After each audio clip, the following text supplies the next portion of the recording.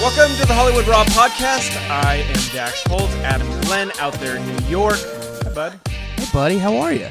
I'm doing good, man. I got nothing to complain about right now. I'm locked down, but hopefully this will end at some point. You know what? The thing is, we've been able to focus on different projects. One of them is obviously this podcast, which has been doing very, very well. And that's because of you guys, the fans. You guys been the reviews, the subscriptions, everything has been going really, really well with it. We've had some amazing guests. And I like what we're doing here, man. We're, like we always said, we humanize Hollywood. We're your people that have been in the entertainment industry, in the entertainment industry in all aspects. And now that we have our feet in all different parts of it, and we're able to kind of talk about the stuff that's not really spoken about. Rather than tell me about the character, sort of the strategy, the business behind it. When people think about Hollywood, it's show, business. It's show. You have the show, the creative, and then there's the business behind it. So it's. But I like really the way cool. you've always put it. It's like pulling back the curtain. So it's not just like, hey, you're seeing the final product, you're seeing how it came to be, or what really happened behind the scenes. I think that's the part that most of the people that listen enjoy. And so we are reading your guys' reviews on iTunes. We're seeing the stars, the likes, and it means a lot to us. So thank you very much. And Adam set up this interview today, which I'm very excited about. This guy runs a website that I feel like I have been going to for years, even though I'm not his direct demo, but I've definitely kept him in my radar just because of working at TMZ for so long, and they've been breaking big stories. But we have the editor-in-chief of Media Takeout, Fred Mahunga Unga. How are you, bud? I'm doing well. Thanks a lot.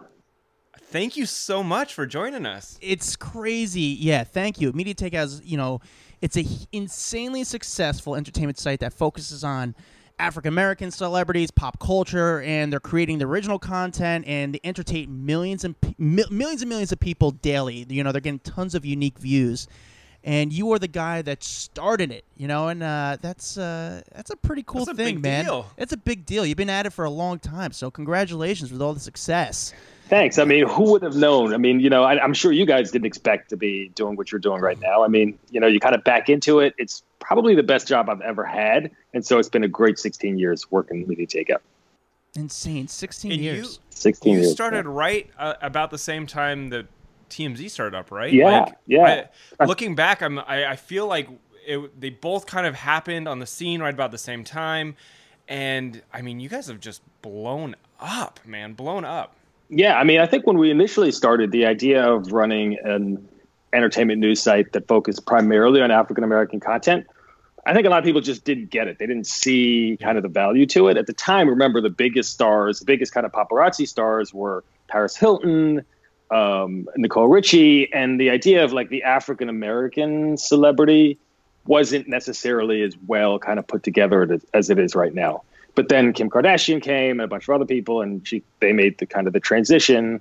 And now when you look at it, even if you look on a place like TMZ, you see so many of the stories are of African-American celebrities. And that just wasn't the case 16 years ago when we started. I'm telling you, that shifted so much from the time that, I was covering stories there. You're right. It was white people overload. It really was. And then there was a shift in people's attention and culture and what they wanted to talk about. And clearly, that was a good change. But did that hurt your site at all because you started to realize everyone else was covering what was your bread and butter? No, I mean, remember at the time, it's kind of like, as the tide lifts all ships, right? And so when you have TMZ, which is it's run by a big corporation, right? They have a TV show with it. They're bringing more people or creating a greater interest in African-American culture. So as they're doing that, we're getting, we're getting a portion of that too. So, a lot of times when you're running a company, you're always thinking about competition. You're like, oh, I really want to beat them. I really want to kind of take them out. But I never looked at it like that. I'm always looking at it like, hey, especially if you can get some really big companies, and especially with a presence on television, to come into this industry, that's only going to be good for me. And in turn, it actually was good for us. So what hole did you see in the system or in the industry or even in news when you first created the site? Because you have a law background, and you had a successful laundry company, but you obviously saw something that was going on in entertainment to news. And what did you see that you're like, man, I could fill this hole or fill this void? Well, there was kind of two issues. One was kind of the gossip issue, which, at the time, remember, media was mostly, if we're talking about before digital media, when you're talking about gossip, it was either a radio station, so it's a radio program, or it was a magazine. Now, the radio station they can always talk about gossip, but they can't really do it because they rely so heavily on celebrities coming in and doing interviews. So they had to always kind of be nicey to them.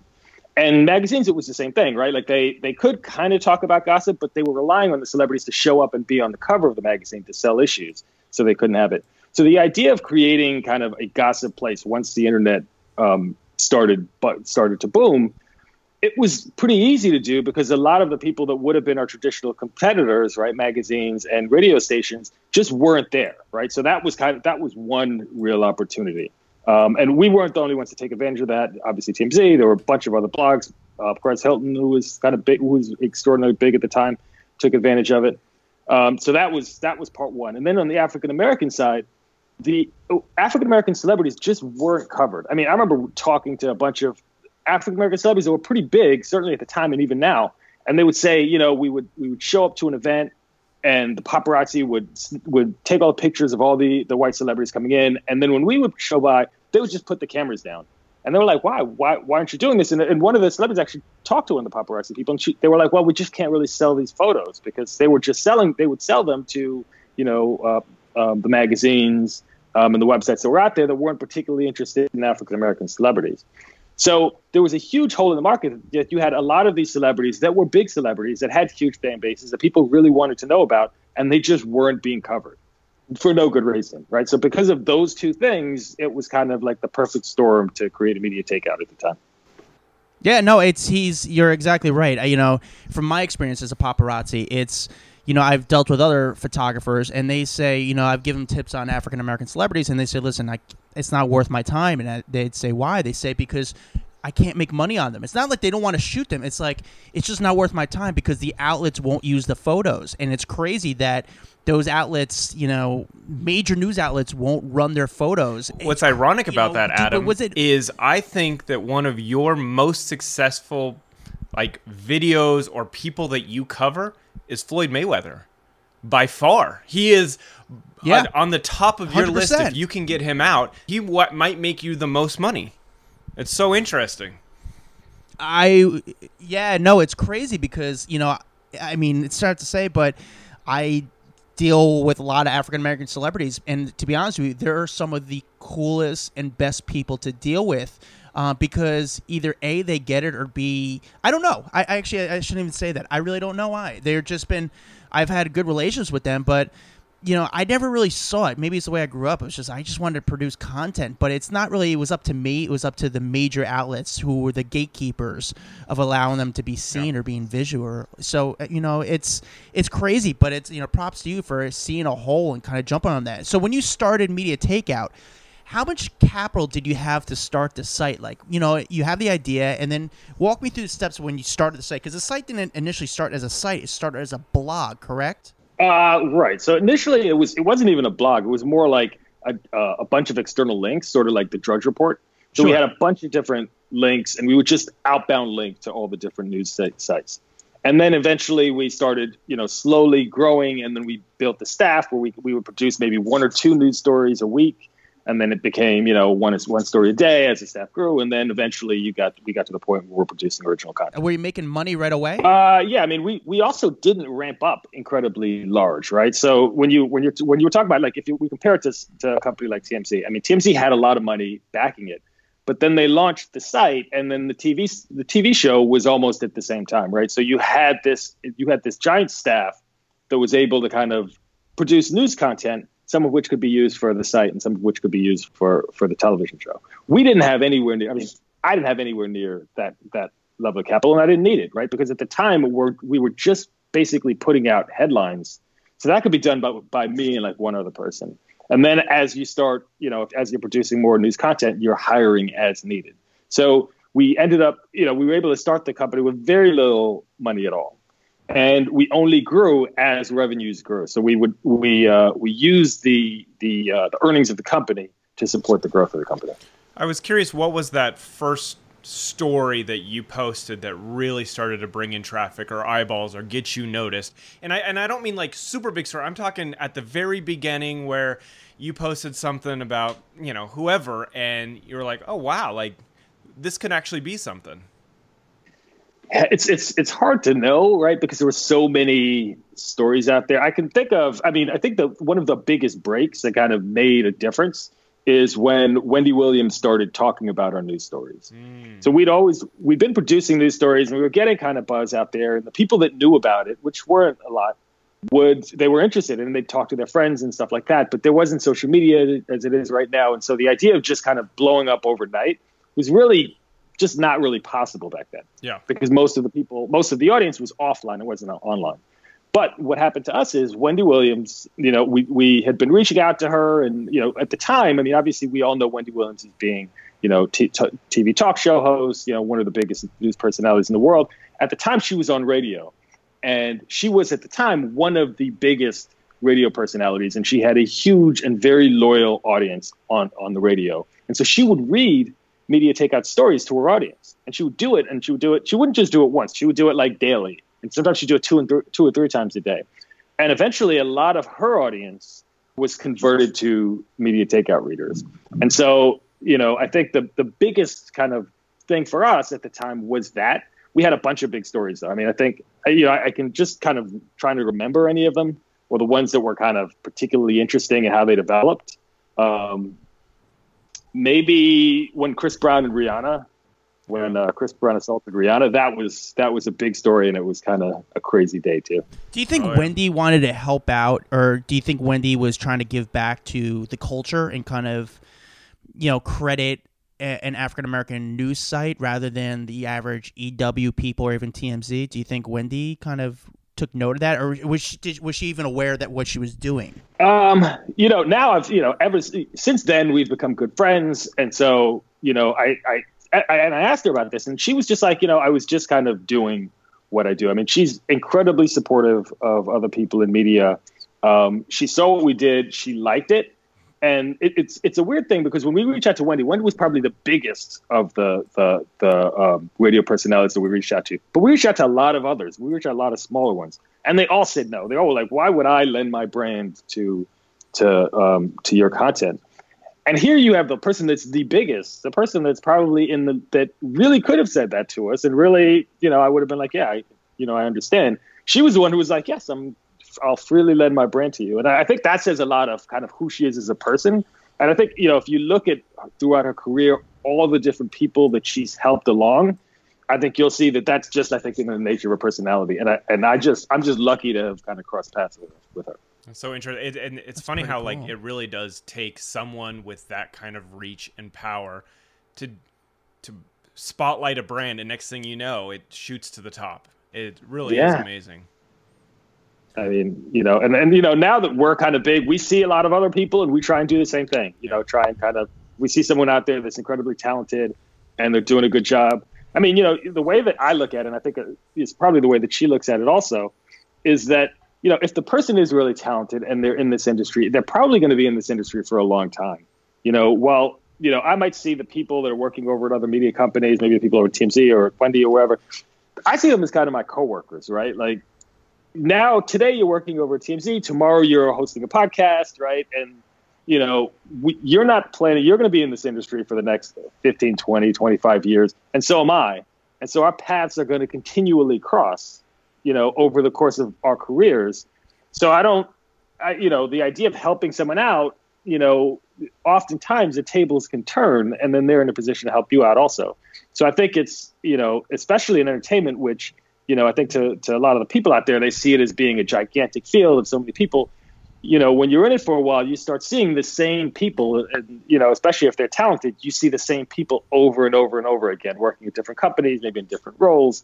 And, some days you're in the position of power in the bargaining position, and sometimes they are too, right? And so if this is going to be the way that, our interaction is going to be for the next 25 years, why not start it out on a good note, I think. Yeah. How do you? This is a really basic question, but I'm asking it just for people for news purposes. But how do you decide when something is news? That's a harder question, right? And I think a lot of it depends on kind of who it is. If the story is about somebody that's particularly newsworthy, right? So if the story is, a woman broke up with a boyfriend, that's not a big deal. If the story is Drake broke up with his girlfriend, it becomes a news story. So the focus of our stories is in fact the celebrities. And so whatever it is and, the news around them, I think is kind of the way that we determine that. Yeah, because it's weird. It's I'm sure like we are, and I'm sure you get it all the time. We're pitched stories all the time. We're like, sorry, there's nothing I could do with it. Like, there's no story, there's no news. So it's very difficult to really not just say difficult, because we know we have a very good eye of, okay, we could see the story, but it's hard to be that. In some ways you are the gatekeeper. Right. But remember at that point, right, it's now a question of kind of allocating resources, right? Like, you have a certain number of people that can do the kind of investigation and the reporting necessary to produce a story out of it. Yeah. And the question is the public even interested in what it is that you're putting out there, right? Like, am I going to, take one of my lead writers and have them spend the entire day kind of going about this, and then you're producing a story that nobody even cares about. So I think that a lot of that is how that decision is made, if that makes sense. And how fast do you feel that you need to get stories up to get clicks? Like, if this is a story that's breaking right now, do you have the loyal audience where you're not trying to beat the TMZs and Shade Rooms or whoever else is out there? Do you feel that you can still put it up and you're good, but you just want to have it on the site, or do you feel like you need to rush and get it up as quickly as possible?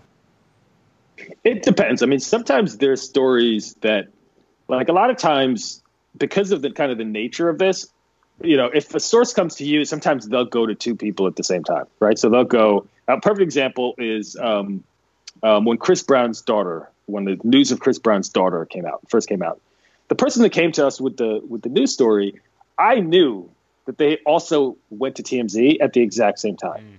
So, and TMZ knew that they had come to us at the same time. So it was like a rush. Like, as soon as you get the information, you're kind of trying to put it together and trying to get it out. And I think we may have gotten it out a couple of minutes before TMZ, or maybe they got it out a couple of minutes before us. But essentially, the news stories came out at the same time. And at that point, it was a rush. That story came out, I think, at like midnight. On any other story like that, we wouldn't have put it out at midnight. We would have waited till the next morning to get the majority of people. And TMZ would have done the same thing. But because we both knew that the story was kind of coming out and you were trying to beat the other person, then it comes out. Then that was the reason why we're kind of rushing to get a story out. But a lot of times we're usually, I mean, the one thing about it is there's a lot of entertainment news out there, but there aren't that many people that are actually doing reporting and trying to figure out stories. Yeah.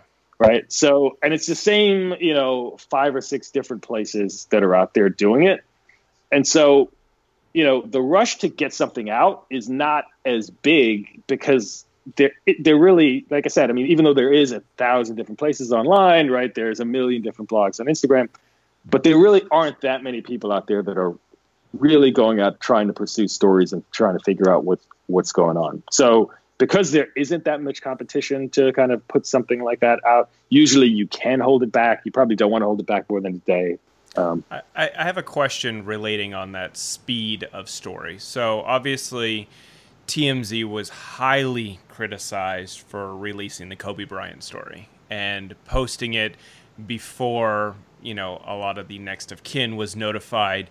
And I've said this numerous times. I said, look, they were doing what they had to do. They're a news site.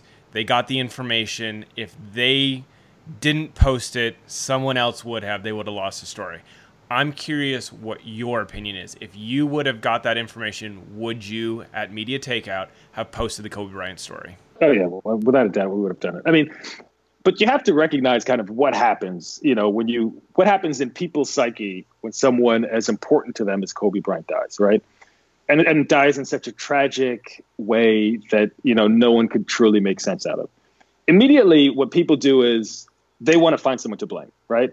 If there were, if he had been like murdered or something like that, then you'd have a clear person to blame. But in this case, it was, or what it looks like is a tragic accident.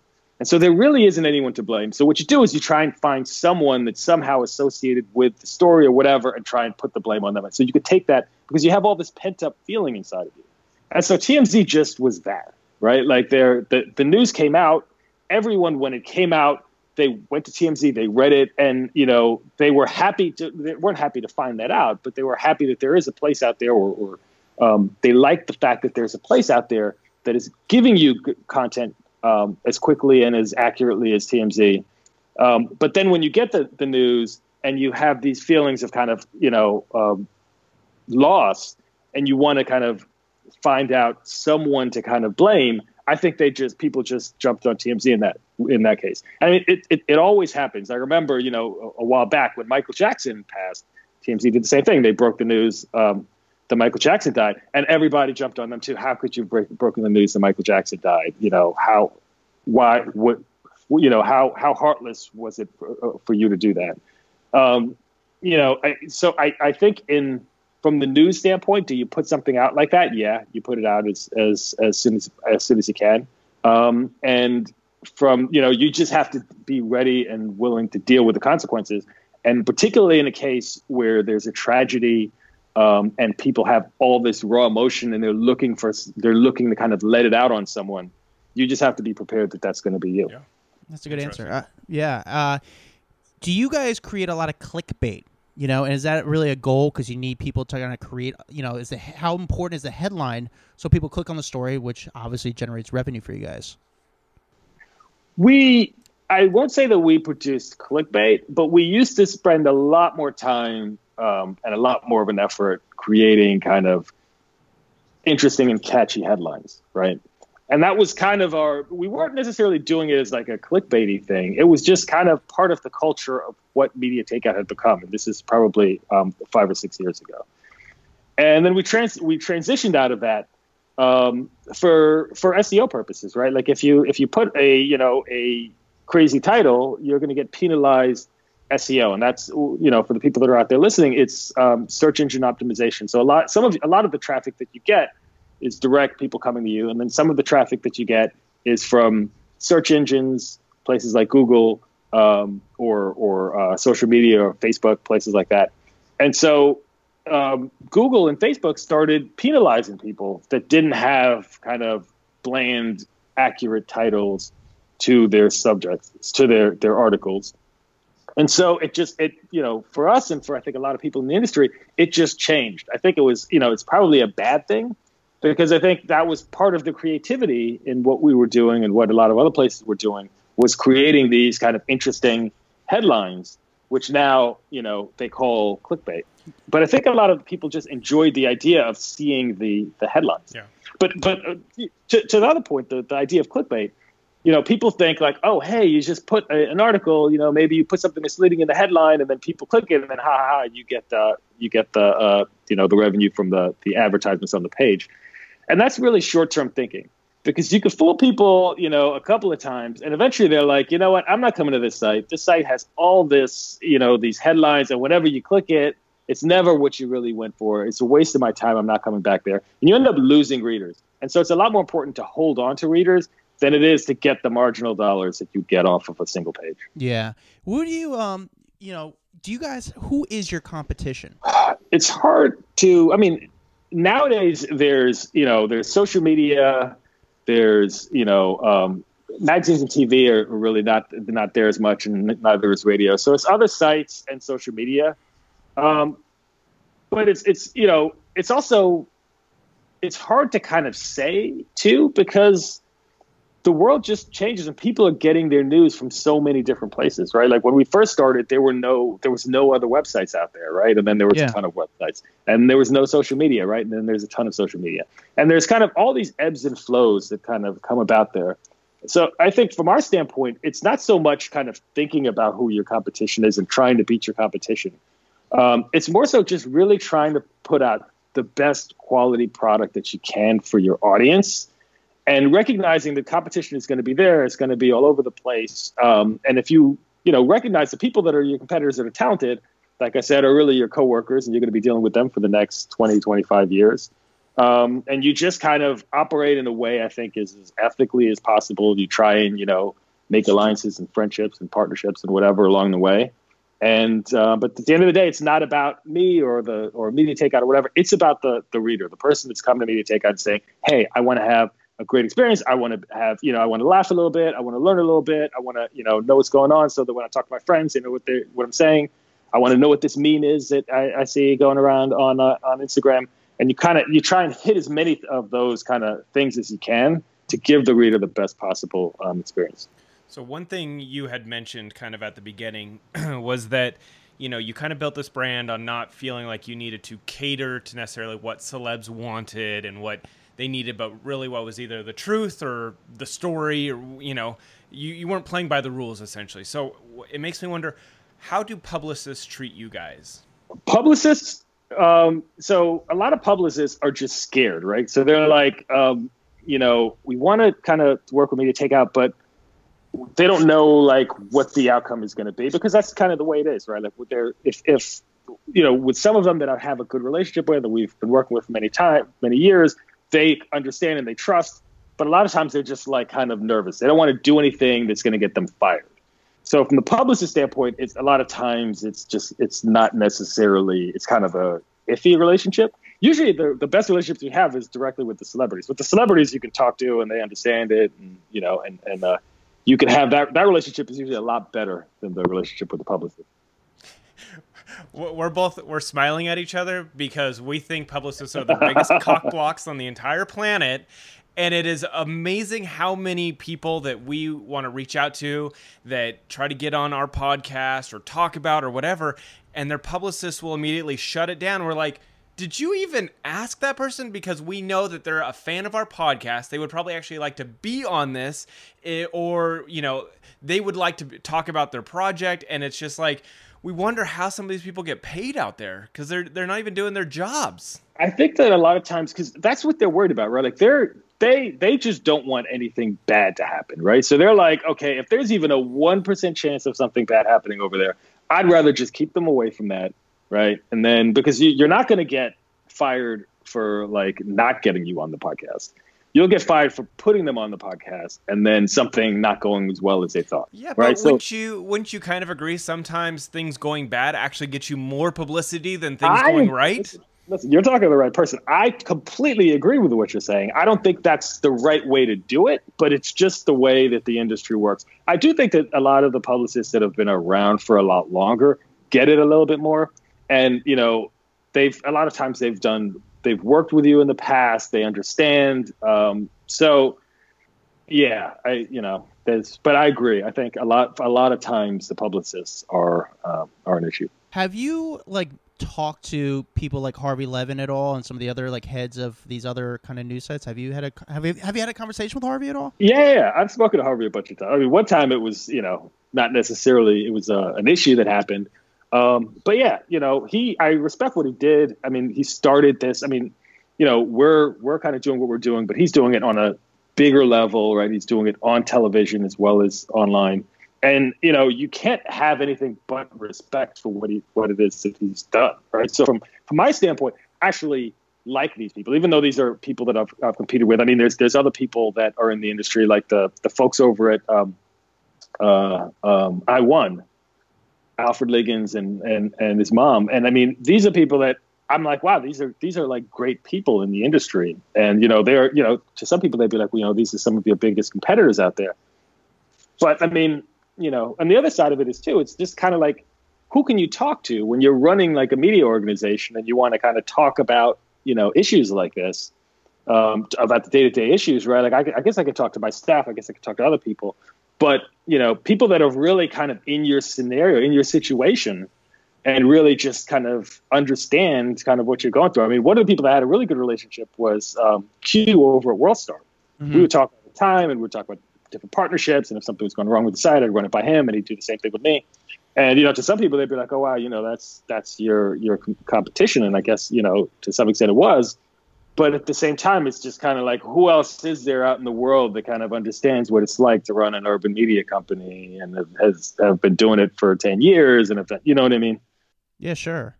People that you can have those conversations with. It's funny. Does anyone call you like the Black Harvey Levin, since you guys both lawyers, both started up these huge gossip sites?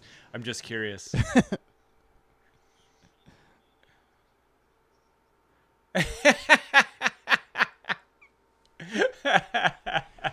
That's awesome. So before you post something, how much factual evidence or proof do you have before you post something? You know, because some people say, "Oh, this is just gossip," but for you guys, how do you decide when something's actual factual? Even if, you know, as you know, sometimes the publicists say that's not true, but you guys are like, nope, we know it's true. We're going to put out the story. How much evidence do you need to know for that? We're not going to, I mean, you know, sometimes there's different stories, right? Like there might be the story that, you know, Kendall Jenner said this about, you know, Beyonce, right? Like, do we know what Kendall Jenner said is true? No, but the story is that Kendall Jenner is going out there putting this stuff on Instagram, right? So there's stories like that, right? Where you're just kind of reporting the news of the story. And then there's stories that we're breaking internally that we take a look at. And the idea is you really want to believe, you want to be comfortable that what you're saying is in fact true. And so, you know, there's all these different standards and whatever else you could talk about. But at the end of the day, your audience wants to know the truth. You're not doing yourself any service by putting something out there that's later shown to be false. So, you know, there's no incentive at all to do that. There's, in fact, a huge disincentive to putting out something that's false. So you're trying to figure out, I mean, you know, whatever the standards are, at the end of the day, you want to be able to say, yes, we believe this is true. And that's what we do. And that's the standard that we have out there. How did you guys break Kim Kardashian's pregnancy? So, you know, there a lot of times, and I know a lot of, especially the listeners out there, they're thinking like, yeah, what, you're talking to publicists and whatever else. That's really not how it works a lot of times, right? Like, it's not like Kim Kardashian and Kanye West have a baby and then they go to their publicists and say, hey, publicists, we had a baby today. Make sure that if anybody asks you about this baby, that you deny it or not, right? Like, the publicist has no idea whether or not Kim Kardashian and Kanye West are having a baby or not, right? Because the publicist isn't in their inner circle like that. But they have friends around, right? And then the friends have friends, right? So she may have told one of her friends, or Kanye may have told one of his friends, and then his friend tells someone else, right? And so most of the time that you're getting something, you're getting it from someone that's directly connected to the person. A lot of times too, especially now in the ages of reality TV, you have all of these different production companies that are essentially in the celebrities' lives, right? So now it's not just, you know, her and Kanye West having that conversation. It's, you know, her, you know, talking with her agent, and her agent then talking to the production company of Keeping Up with the Kardashians, and the production company for Keeping Up with the Kardashians now talking to all of their staff and making sure that things are ready for a pregnancy. So especially when someone is involved in a reality show or a television show or something like that, that is, I think, one of the easiest ways to get information, because it's no longer even just a friend. It's, you know, there are literally dozens of people that are there working on Keeping Up with the Kardashians. And if Kim Kardashian was pregnant and she was trying to hide it in some way, I could assure you that all dozen of those people would know. Obviously, they're all signing non-disclosures, and they wouldn't, you know, want to publicly come out and say this. But, you know, as good as a non-disclosure is, it's not going to stop you from talking to your friends and saying, "Oh, you know, guess what I found out? Just don't tell anybody about it." Yeah. Well, you know, it's with all these publications, we always see the word sources and insiders. You know, it's such an overused word, just like everyone uses the word allegedly. You know, as an editorial, coming from the editorial person, is that a word that you have to use legally? And who are these sources and insiders usually? Like I said, I mean, for reality shows, if it's any kind of reality show insider, it's usually someone that's working on the show, right? So it could be an editor, it could be a PA, it could be one of the producers, it could be someone on the set. So that's usually who it is when it's like leaking details that happen on a reality show, which I think a lot of that is what we do. And then if it's just something personal, it could be anyone. It could be a friend. It could be, it's hard to know, because it just kind of changes as the scenario dictates. But you're using that word because it's like a lot of times people, almost in all cases, the person comes to you and says, listen, I'm going to tell you this. Make sure you don't tell it's me. And make sure that you don't describe who I am in a way so that the subject knows that it was me who gave it to you, right? So from the reader standpoint, the reader will say, oh, you're saying insider. Why don't you tell me some more about the insider? Is the insider so-and-so? Is the insider so-and-so? But the more that you tell, the more that you're essentially disclosing who that insider is, right? Because the subject of the article knows who's around them, right? So if while the reader might say, oh, you're saying female that is one of their friends, the subject might be like, oh, I have a bunch of female friends, but I only told one of them this thing, so it must be her, right? So a lot of times you're trying to protect your sources because they don't want to be found out. So over the years, Media Takeout has posted a lot of celebrity nudes. Yeah. And I'm just curious because a lot of people don't want to go there. A lot of outlets, they don't want to risk it. They don't want their name attached to dick pics and all that kind of stuff.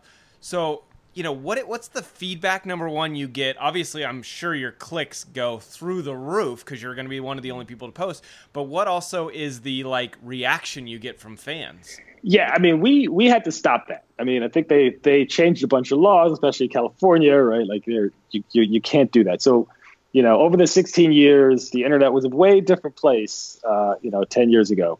So we definitely don't do that now just because, like I said, there are laws out there that would prevent you from doing stuff like that.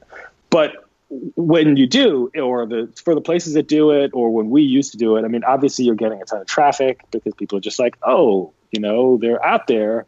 And all these other places aren't willing to post them, but Media Takeout is.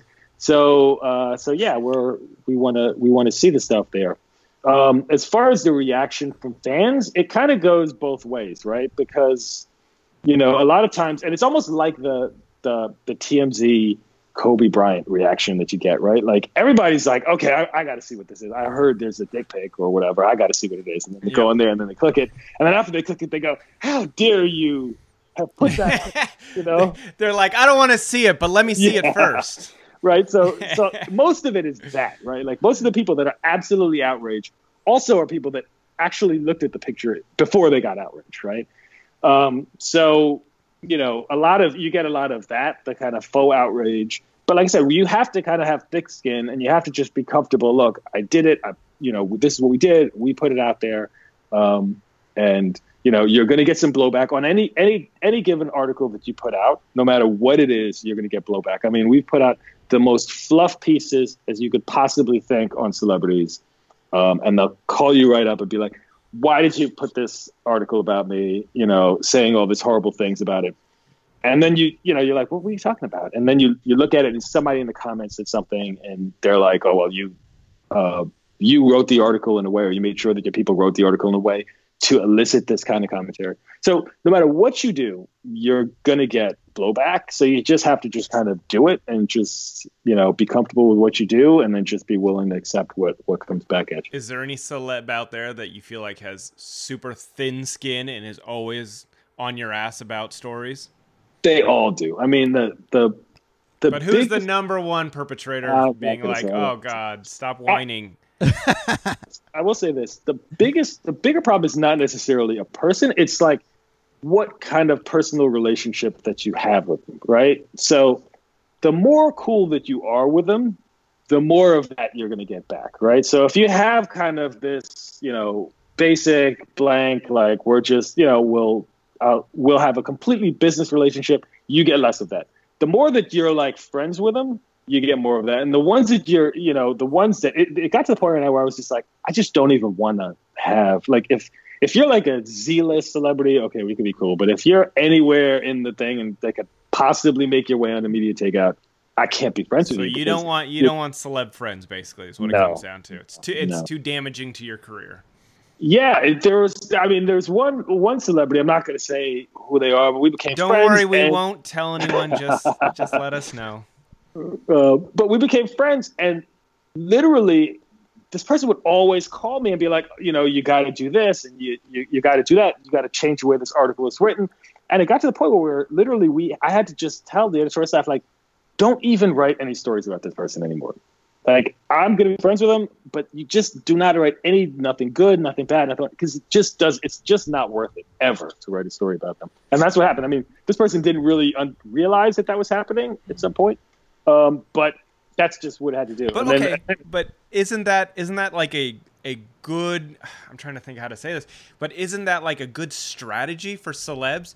Just start becoming friends with the heads of every big outlet, and they're not going to want to write stories about you, or you're going to be a pain in the ass, and they're going to not write stories or change their stories up. You're totally right. And there are a lot of celebrities, and I think a lot of times people look at celebrities and they say, oh, these people are just doing nothing. They're just on Instagram, and they're just taking selfies. What is it that they do? What is it that's special about these people? Let's put aside like musicians and athletes and artists, and I say, how are these people special? The people that you see that have, 5 million, 10 million, 15, 20, 25 million followers, these people are real, true experts at working the system. And they do exactly what you're saying. They'll reach out to you and they'll be like, hey, let's be friends. Hey, let's do this. And they work the system completely. And then once they work the system and they're like, okay, now we're friends. Now they're like, hey, we're friends. So, only write good things about me. So what you're saying is, in fact, exactly how the people out there that are doing it. And especially, I can't say about all of them, but the ones that you see with a lot of followers know how to work this game very well. They are professionals at it. Have you ever feared your life for some of the stories or some of the stuff that's going on, and ever had like private investigators after you, or maybe even yourself had to hire a private investigator, had to deal with some Ray Donovan type figure at all? No, I mean, most of the stuff that we do is really, really light, right? So we don't mess with hip hop beefs. We, at the end of the day, the people that come to Media Takeout want to have fun. Maybe they want to laugh at someone. Maybe they want to know something about someone's personality, but they don't want to see anyone destroyed. So oftentimes we get hit with stories that could actually destroy someone or actually severely impact the amount of money that they're making, right? So we might get a story from a club promoter saying, hey, don't ever bring this rapper, because this rapper and their friends stole from me, right? That's the kind of story that we could put it out there, right? And let's say that we can vet it, verify it, and everything. We could put it out there. But that's the kind of story. If you do put it out there, that impacts the amount of money that the hip hop artist will make going forward, right? Like the next promoter will think, hey, this person is out there stealing money from promoters. Maybe I'm not going to hire them, or maybe I'm not going to do it, and that'll impact the money that they get. And when you start putting out stories that are going to impact the amount of money that people are getting, or maybe do something that's going to jeopardize their freedom, let's say, that's when I think you get into these kind of problems. But talking about some Insta model that they're dating or whatever else, whoever you are, the hardest rapper, they are really this is water off their back, the stuff that we produce on Media Takeout. How much was Tekashi hitting you guys up to do stories on him? Well, listen, I don't want to talk about any particular person because, you don't want to do that. And then if I were to say, hey, yeah, me and Tekashi were hanging out, or, we were talking, then as you're reading the stories, that's always in your mind, right? You're thinking, oh, Tekashi is somehow influencing this article. That's why they're writing it this way. They're really friends with Tekashi, blah, blah, blah. So I don't like talking about any of the relationships that we have out there. But I can tell you that Tekashi, he understands, he is one of the very few hip-hop artists, male hip-hop artists, that understands this game. Like, there's so many of the women understand how media works. But almost all of the rappers, they just don't. And a lot of times, and I know some of them, so I'll be like, you should really start doing this, or, this is the way you should do it. And they're always like, that's really lame. I don't want to do that. Or, I just want to kind of live my life. I want, fame and everything to kind of come to me. I don't want to kind of actively go out there and pursue it. And Tekashi is one person that, even if he never rapped again, if he never made another song ever again, because he just understands this world so much, you can see him transitioning and still being incredibly successful. So, whether or not he's reached out to me or not, like I said, I will not confirm or deny it.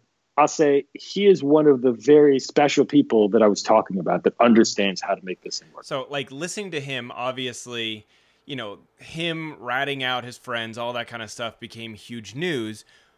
But do you think that'll affect him long term? Because I feel like he is laughing about it. He's trolling people, and it's almost generating more likes, more views, more song streams for him. Do you think that will follow him for the rest of the time, or do you think people will move on from that? I think, I think a couple of things. One, I think he did, the new song that he just released, it was actually brilliant what he did. What he did is he disappeared completely from the world, right? He got released a couple of weeks ago. You didn't hear a peep from him. You didn't even see him, right?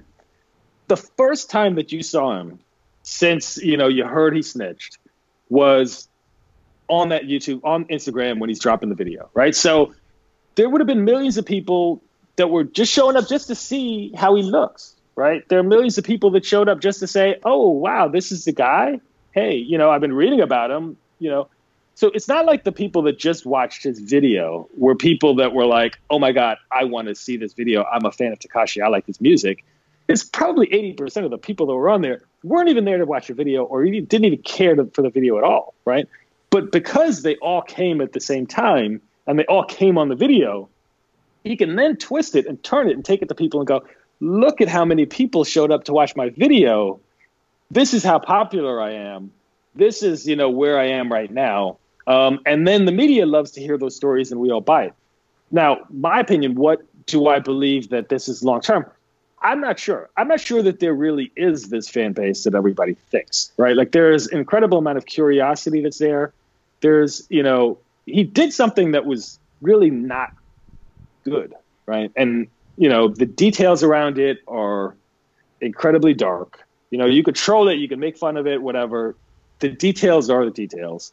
What he was accused of doing, some of his other previous criminal activity, is pretty dark too. So I think, if it were anyone else, I'd say there's absolutely no chance of him coming back. I think that, he's dead in the water. But like I said, because he really understands this, I think he's got a fighting chance to kind of make it come back. Now, there's no doubt about it. If he had never been in this snitching scenario, he'd be in a way better position than he's in right now. There's no doubt in my mind that it's not like he's better off because now we could say that about Chris Brown. You could say it about Kobe. I mean, there's a lot of people that have gone through some pretty dark shit in their life and somehow rebounded from it, right? Yeah, I don't know. I don't know. I mean, Chris Brown never really did, right? Chris Brown was supposed to be one of the biggest artists in the world, and he was on track to being that. And then he became kind of a pretty good R&B singer, so he never really got back to that point. Well, he didn't get back to that place, but it's not like he is gone off the planet and no one's talking about him anymore. He's still pretty relevant. Yeah, but Chris Brown also was more of a natural talent, right? Like, Tekashi he's kind of, there's a lot of gimmicks there. There's some other stuff. So like I said, I'm far be it from me to, predict the demise of him. And like I said, he definitely does have the ability, he has a natural charisma and, humor and all this other stuff. So that if there is anyone that can actually figure out a way to get out of it, it's him. I'm just not convinced that it's happening yet. And how are about the Kardashians?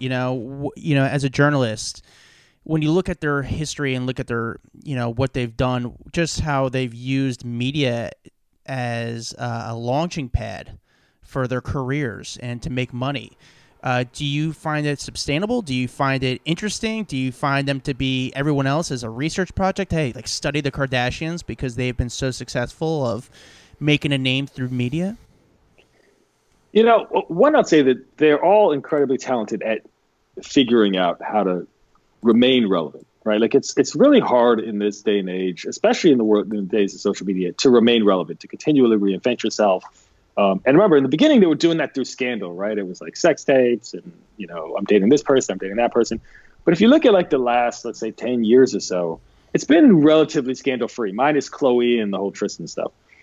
So they're figuring out new ways of doing this and remaining relevant. And I think that is an incredible talent of itself. Now, people look at it and they're like, wow, has this ever been done? Is this something to study? Or, was anyone ever looked like this? And, throughout history, there has always been someone, the Kim Kardashian, right?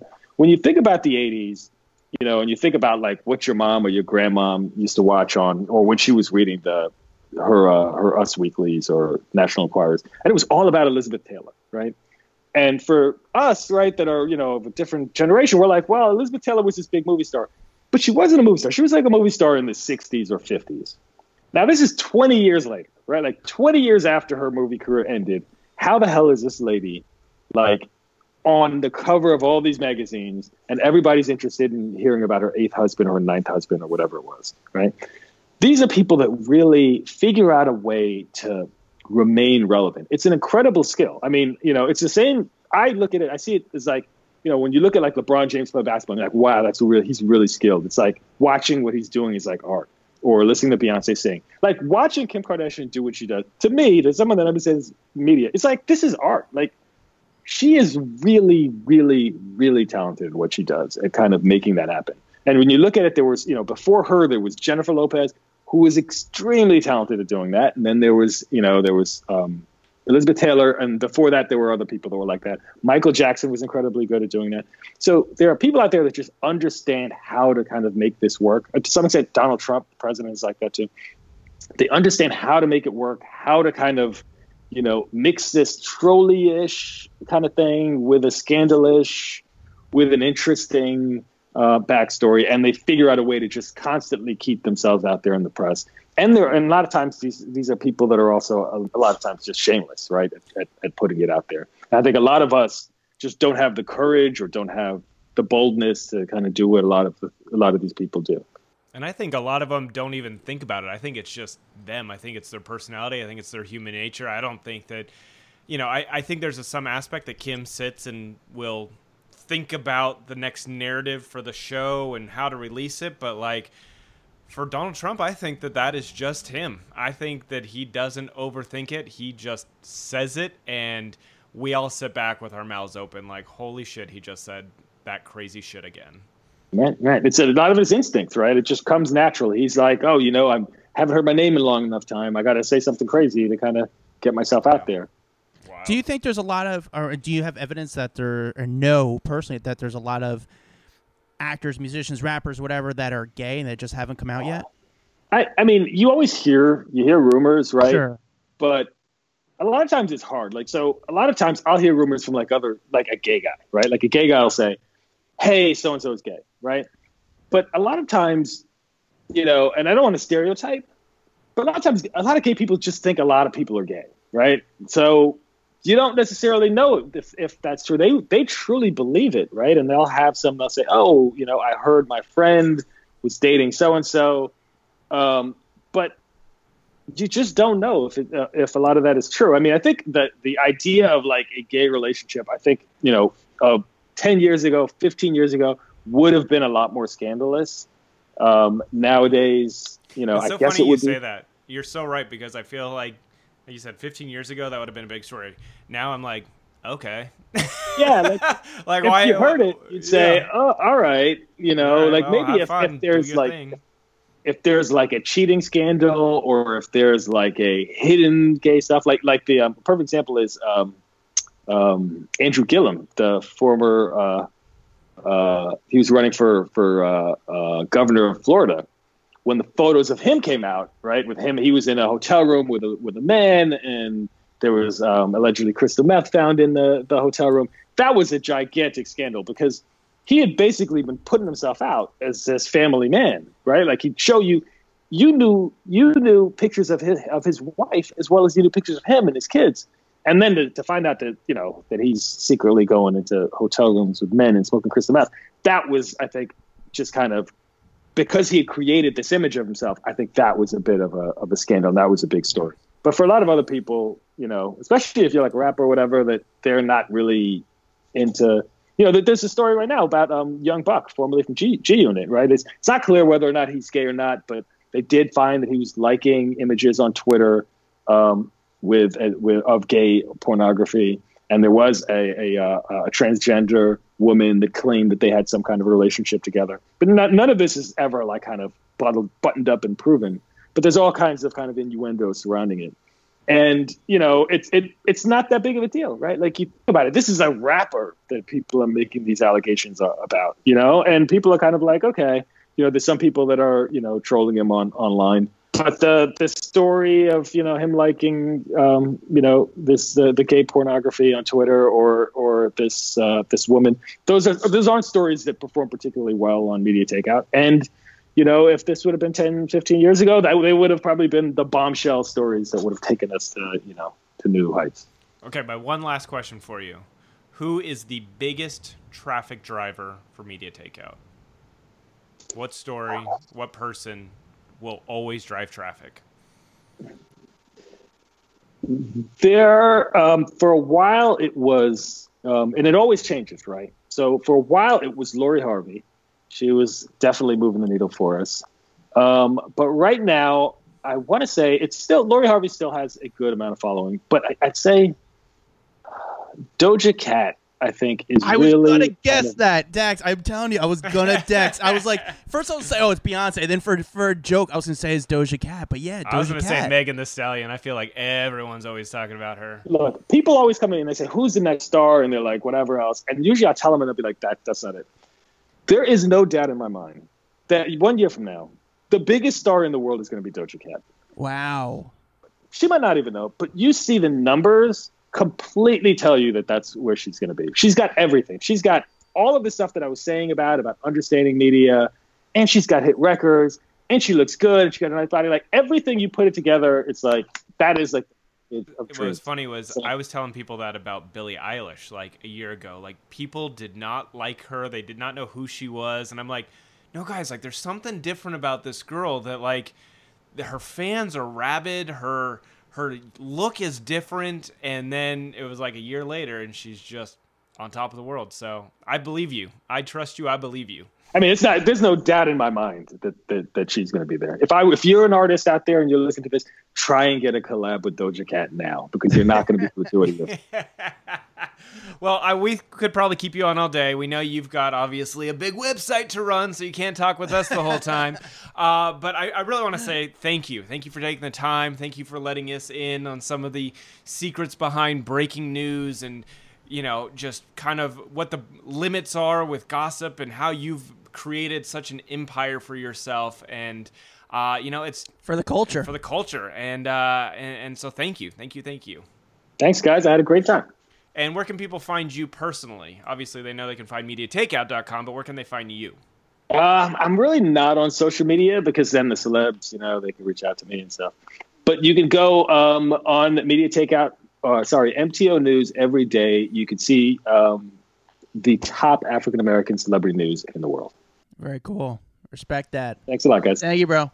Well, that was fun. Like always, I love our podcast. What can I say? You're gonna like it because it's ours, man. Let's say one day you're like, yeah, I hate our fucking podcast.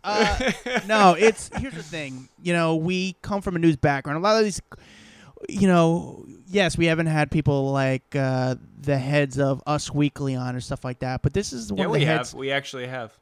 Oh, we did. Jen Paris. We did have Jen. We did. But it's interesting to hear from the people that are actually, you know, these are the people that actually make news. And, you know, these are the gatekeepers of the news that you receive every single morning. You see in all the major popular blogs and sites. And here you're hearing information straight from the source. And, Dax, let me ask you, what was your big takeaway from that interview?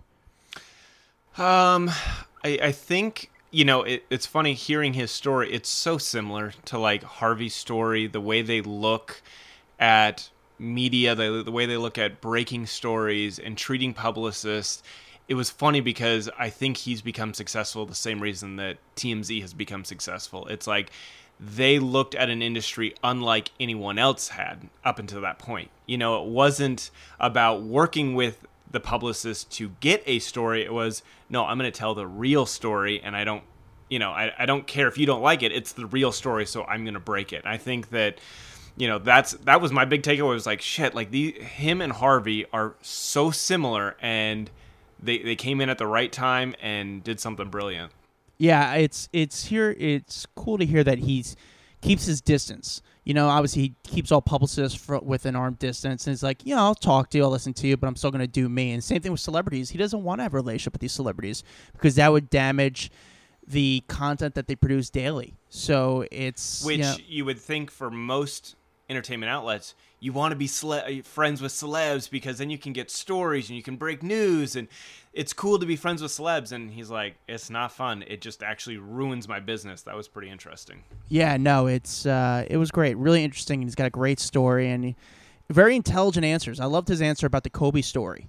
And I think that shows you a perspective as a journalist. And with any story, it's like, you got to be prepared to get shit from people, and that's what he is. He's prepared to handle all the negative feedback and positive feedback. You have to have some thick skin because that's what's going to happen with news. Even when it came to the dick pics, he knew he was going to get blowback, but he was ready for that. He was prepared for that, and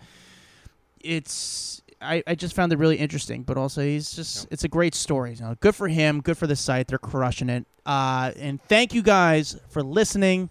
If you like it, subscribe, write a review. Those really help us. Please write reviews. We love it. We're reading them. I know people think that we don't read. We actually read this stuff. And I go in there, like there was one. Do you remember the person that wrote a really nasty review because the audio was bad? Yes. Do you remember that one? Yes. We went out and got new audio equipment, recording equipment, so that we sounded better. Like we're taking your advice. We're listening. Please put us at 5 stars. It helps us out big time on the ratings and going up the charts. So thank message you guys us for with all what of you it. want to hear. Like us, subscribe, tell a friend. Obviously that's the only way. If you like us, just the way to support us is to write a review, subscribe, and that's what helps us. So with that, my name's Adam Glynn. You can find me at Instagram at Adam Glynn, on TikTok, Instagram, Facebook, whatever, all the bullshit. You can find Dax at Dax Holt, DAXHOLT, and we will see you guys later.